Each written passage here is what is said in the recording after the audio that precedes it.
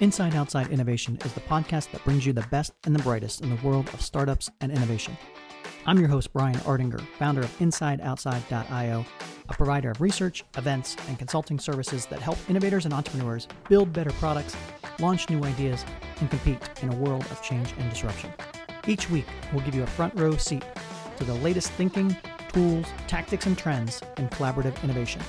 Let's get started. Welcome to another episode of Inside Outside Innovation. I'm your host, Brian Ardinger, and as always, we have another amazing guest.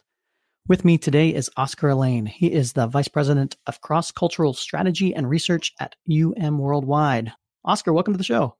Thank you, Brian. It was my pleasure to be here.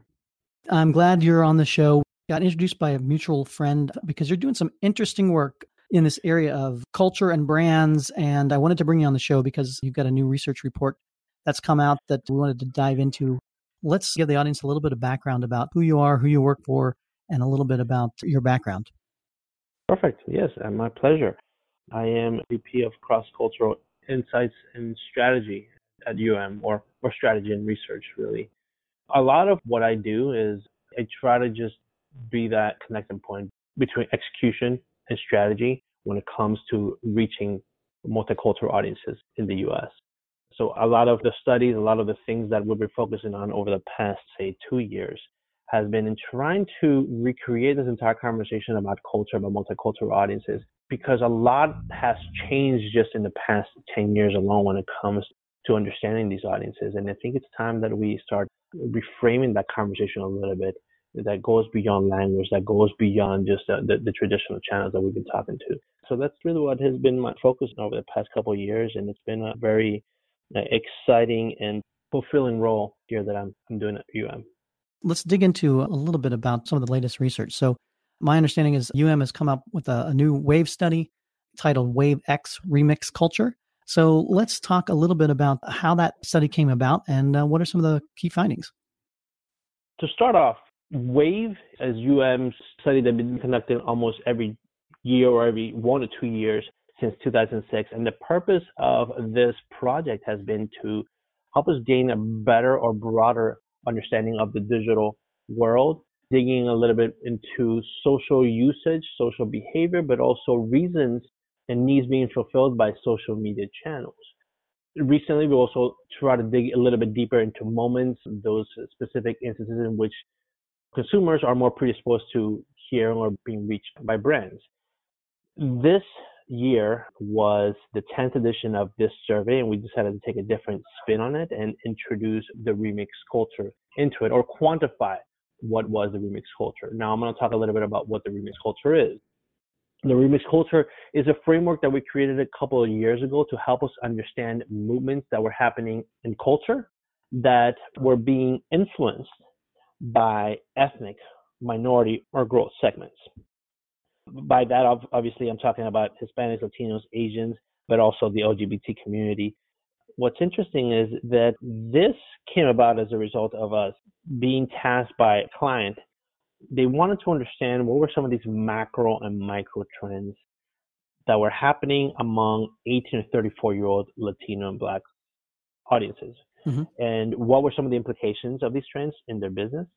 And in engaging with this exercise, we came across some interesting revelations or some larger trends, if you will, that helped us explain some movements that were occurring within these communities. And the result is this framework called the remix culture, by which we're able to observe movements in culture across 4 different cultural tenets. The first one is called resist, or the notion of standing up for something or standing against something that doesn't align with your values. The second pillar is called retrograde, which speaks to that sense of authenticity and nostalgia, or the appreciation of simpler times. Relocalize, which is about global reach and local connections, speaking to that fluid exchange taking place between local and global culture. And last but not least, the sense of recreate, which is mixing things up to disrupt, taking and splicing from different sources to create a solution for yourself. Hey listeners, I wanted to pause this interview for an exciting new announcement. We are bringing back the Inside Outside Innovation Summit right here in Lincoln, Nebraska. Mark your calendars for October 20th through the 22nd. Tickets are on sale at theiosummit.com. We are going to have experts from the world of Disney, Facebook, American Express, Nike, All these folks are coming together to talk about innovation, disruption, startups, and the world that we live in today. Check it out at theiosummit.com, and we'll see you in October. It's pretty interesting. Talk a little bit about how did this come about from the standpoint of, did you start noticing trends, or did brands come to you and say, hey, we're noticing changes in our customers themselves, and we want to better be able to connect with those folks? What's some of the driving forces with the look at this particular aspect of culture and stuff, and what have you found out? A lot of it was driven by this exercise, but what inspired it was, honestly, we are a very small group within that I think we're like little data scientists when it comes to trying to understand culture. A lot of what we've been focusing on, as mentioned earlier, was in trying to reframe this conversation, because if you look at just the Latino segment by itself, let's say 20 years ago, when I came to this country, the imperative for me as a professional, or as a student, or as just an individual that was looking to succeed in society was for me to acculturate, assimilate, just be part of American culture. Fast forward those 20 years to where we are today, and the conversation more is about being unique, having that sense of identity. And a lot of it among ethnic segments is about trying to amp up on that sense of who you are based on your culture. So we were seeing a lot of that already. We just hadn't quantified it. We were looking to understand what kind of impact that sense of identity, that notion of self based on cultural or ethnicity, what kind of impact that had on consumption behavior. So that was the impetus, if you will, the genesis of what led to the remix culture. And that's how we came to understand that whether you're Black, you're Asian, you're Hispanic, you are part of a movement of a generation that is more predisposed to speaking up against things that don't align with your values, or things that are impacting your communities. You've always been someone, if you're of ethnic descent, that has more likely than not to retroculturate or retrograde back into your culture. You're also someone that has a polycultural mindset. Therefore, you're picking and choosing from all parts of the world. But guess what? We've been impacting mainstream culture for a very long time. It just hasn't been called out as such. Right. And last but not least, there's this sense of entrepreneurial spirit that has always been part of ethnic audiences that has led us to recreate or come up with new solutions for things that weren't there for us. So historically, that has been the case. And so that was, again, part of the inspiration behind the remix culture. Let's talk a little bit about what you found in the study, maybe specific case studies or examples that you see this playing out. A lot of what we did with this study was trying to help quantify what was this POV, this framework, this mindset that we had identified. We were trying to look at what the remix culture looked from a global perspective. And one of the things that we found is that this is not exactly or entirely generational. This is not just limited to specific subgroups and minority segments, although a lot of it is being inspired. But it is a mindset that a lot of times differs by countries, or is being driven by specific age cohorts in different countries. For instance, we see that in Nigeria, this is something that is driven mostly and primarily by 16 to 24-year-olds. In China, 25 to 34-year-olds lead the way when it comes to the remix culture, or these four cultural tenets. Whereas in the United States, they can go anywhere from 16 to 44-year-olds. They're the ones that are just leading this conversation. They're the agents of change, if you will, when it comes to the remix culture. So is this, for example, we saw in the news the last couple of days, Wayfair and their employees took a step and walked out based on Wayfair's willingness to sell their services to the border net. Is this an example of this remix culture coming out to play? They're feeling more predisposed to actually stand up against something that they don't believe in. But in terms of how brands can play into this conversation, brands have been doing this for a very long time.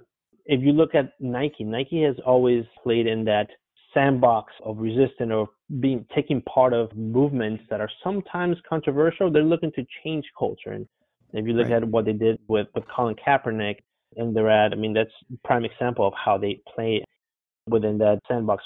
They've been doing that for quite some time, I guess. Yeah. When it comes to authenticity and nostalgia or retrograde, I mean, you see more than ever, you're seeing that there's this generation that are going back and forth between access to content. So Netflix, for instance, is one brand that is creating content or making content accessible from other eras. I have a 12-year-old that the other day was telling me about that she was watching The Office. I mean, she wasn't born when The Office was right. was on television on NBC, but she caught it on Netflix and her friends are watching it. So again, they know that this is content that creates this sense of curiosity and appeals to Gen Z's sense of discovery.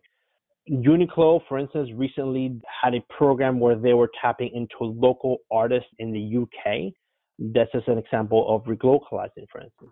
And you need to look no further than Starbucks to think about recreate. I mean, they come up with a new drink every year. 2 years ago, it was about the unicorn frappuccino. Right. Last year, or it was about the crystal ball frappuccino. So they're coming up with new ways of recreating the entire notion and experience of drinking lattes or coffees or just flavored drinks. So clearly the path for a brand, used to be more laid out where, don't be political, talk about your features and benefits and talk to that brand or that audience. And is it the fact that the audiences are changing that are requiring this? Is it the fact that brands are becoming quote unquote woke? What do you think are some of the driving forces behind how this is all playing out? What we're seeing right now is that brands are feeling more encouraged to be part of the cultural conversation, and consumers are expecting you as a brand to be part of that cultural conversation. The key element here is doing it the right way. I see. You see some brands, and I will refrain from mentioning that they get backlash when they try to just be part of this moving force, this moving train, and they completely fall flat on their face because they didn't take a specific movement seriously, and they thought that it would be solved by putting product in a consumer's hand. My point is, when brands do it the wrong way, they get called out. They get dragged on social media. When they do it the right way, though, you see what happens with Nike. It increases their sales. They reach this level of cultural currency where they are more accepted by consumers, and it helps increase their sales. So that's basically what we're seeing today when it comes to this conversation about resist. It's fascinating stuff, Oscar, and I do appreciate you coming on board to talk a little bit about some of the new things that you're seeing in this particular space. If folks want to find out a little bit more about yourself or about the Remix culture or what's the best way to do that? People can find out more about us through umww.com. Well, Oscar, I appreciate you being on Inside Outside Innovation. Look forward to hearing more about all the new things that are going on in the world of marketing and branding, and appreciate you being on the show. Thank you, Brian. That's it for another episode of Inside Outside Innovation. If you want to learn more about our team, our content, our services, check out insideoutside.io or follow us on Twitter at the IO Podcast or at Ardinger. Until next time, go out and innovate.